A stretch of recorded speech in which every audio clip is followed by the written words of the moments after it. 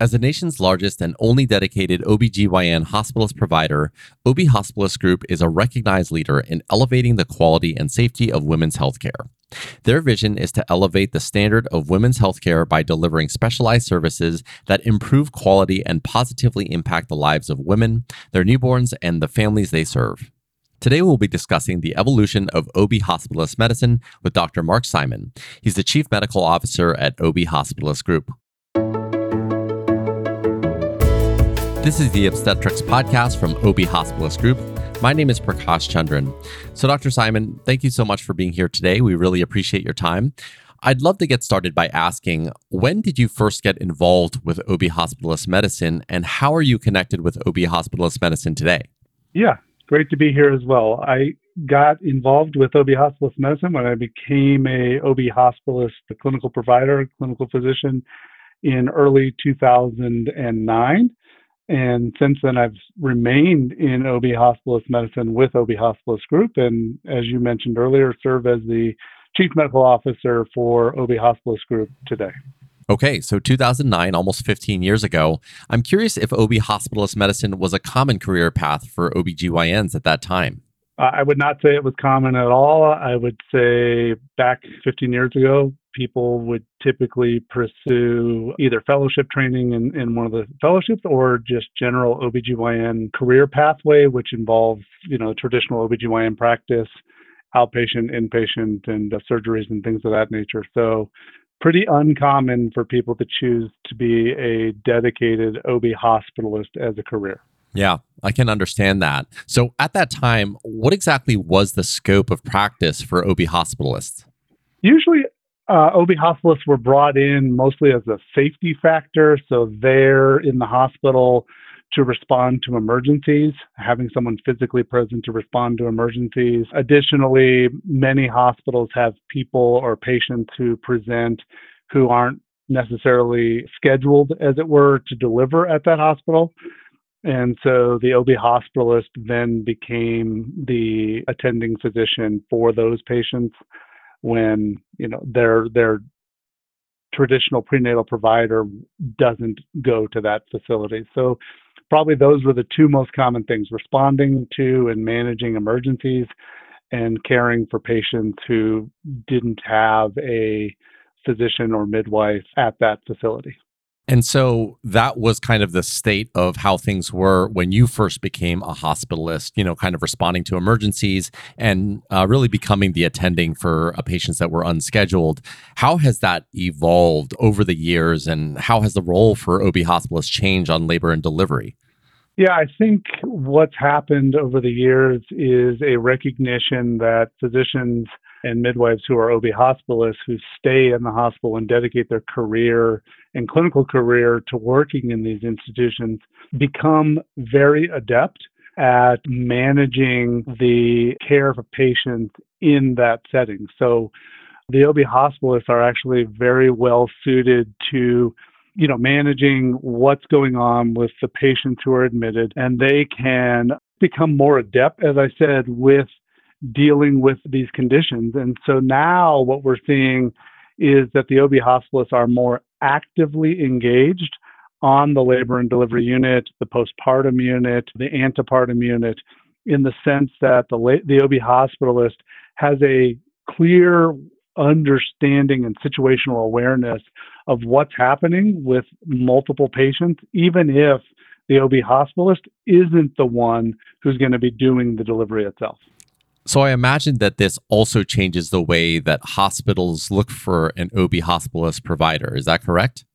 Yeah, I think it does, in the sense that an OB hospitalist really has to be a team player. They have to be the ones to help coordinate care on those units that I mentioned and communicate well with all different participants in that care model. So that means the nursing staff, anesthesia, the private physician, other departments within the hospital, et cetera. And so the OB hospitalist serves almost a, air traffic control kind of role in helping to manage the quality and efficiency of care on the entire unit. And so you're looking for those skill sets of communication, in particular, being good communicators and being good team players with various disciplines in the hospital. So I guess this leads me to a broader question around the evolution of OB hospitalist medicine. You obviously have articulated a lot of the change that you have seen since you started in 2009, but how do you see things evolving or changing in the future, in the next 10 to 15 years? Yeah, first of all, I think you're going to see more and more facilities have physicians and midwife teams that are dedicated to caring for obstetrical patients in the hospital. And so you're going to see these teams truly take ownership of the quality and outcomes for those patients.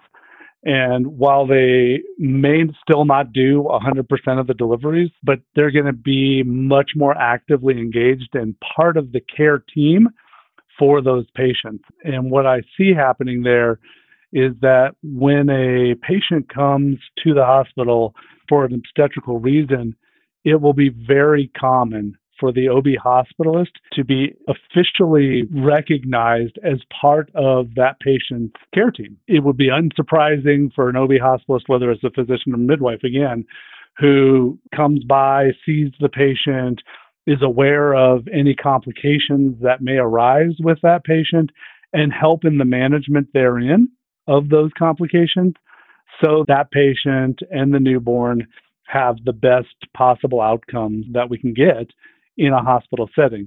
And again, it's not an effort to remove the primary prenatal care provider that the patient may have been seeing. It should be seen as an adjunct. We're here as part of the care team, again, with the goal, we want every patient who presents to an obstetrical unit to have the best possible outcome. Yeah, that makes a lot of sense. And that kind of leads me to another question that you touched on. What has been the patient disposition towards an OB hospitalist? How have you seen that evolve over the years? Yeah, I think in general, patients are very accepting of OB hospitalists, especially when they understand the OB hospitalist role on labor and delivery. Patients themselves want the best possible outcome for their pregnancy and for their newborn, of course. And therefore, they're very accepting, in my experience, of OB hospitalists being engaged in their care because as long as they understand that the role of the hospitalist is to encourage that positive outcome. And then the other big change that you've seen in the community at large is you see larger and larger OB practices in the community itself, which means that many patients don't have deliveries done by a person who they may have seen most commonly in the prenatal period. What that means is they're very used to individuals be part of their care team. And I also think, lastly, that the patients in 2022 and beyond appreciate the amount of work and time that goes into practicing medicine, either as a physician or a midwife. And they recognize that those physicians and midwives can't be around 24/7 and safely deliver care. So it's not uncommon for them to recognize that, hey, having someone different as part of my care team is okay. I just want to know that they're compassionate, they care about me as a human being, and they're going to deliver a quality care. And as long as we're meeting those needs as far as treating them as the individual that they are and working towards delivering the best possible outcome, patients are very accepting. Yeah, that makes a ton of sense. So, Dr. Simon, just before we close here today, is there anything else that you wanted to share? The one thing I would just say is that 20, 30 years ago, when medicine was less complicated, it may be easy to become an expert in all sorts of different areas of obstetrics and gynecology, as well as different areas of medicine. But medicine, as you know, has become more complex. We have a greater knowledge depth as far as these conditions and these areas go. And it's unsurprising to me to see physicians, midwives, and other care professionals within healthcare focus and become experts in specific areas, even within specialties that we may have considered self-contained in previous years. And I think just seeing evolution and change in healthcare is the right thing. we should be changing and we should be evolving and we should always be striving to get better so that we can deliver on our promise, as I've said before, to delivering the best possible outcomes for patients. Well, I love that, and I definitely couldn't agree more. Dr. Simon, thank you so much for your time today. Thank you. That was Dr. Mark Simon, Chief Medical Officer at OB Hospitalist Group. To learn more about OBHG and OB Hospitalist Medicine, you can visit obhg.com. Thanks for checking out this episode of the OB Hospitalist Group podcast series. If you found this podcast to be helpful, please share it on your social channels and be sure to check out the entire podcast library for topics of interest to you. My name is Prakash Chandran. Thanks again, and we'll talk next time.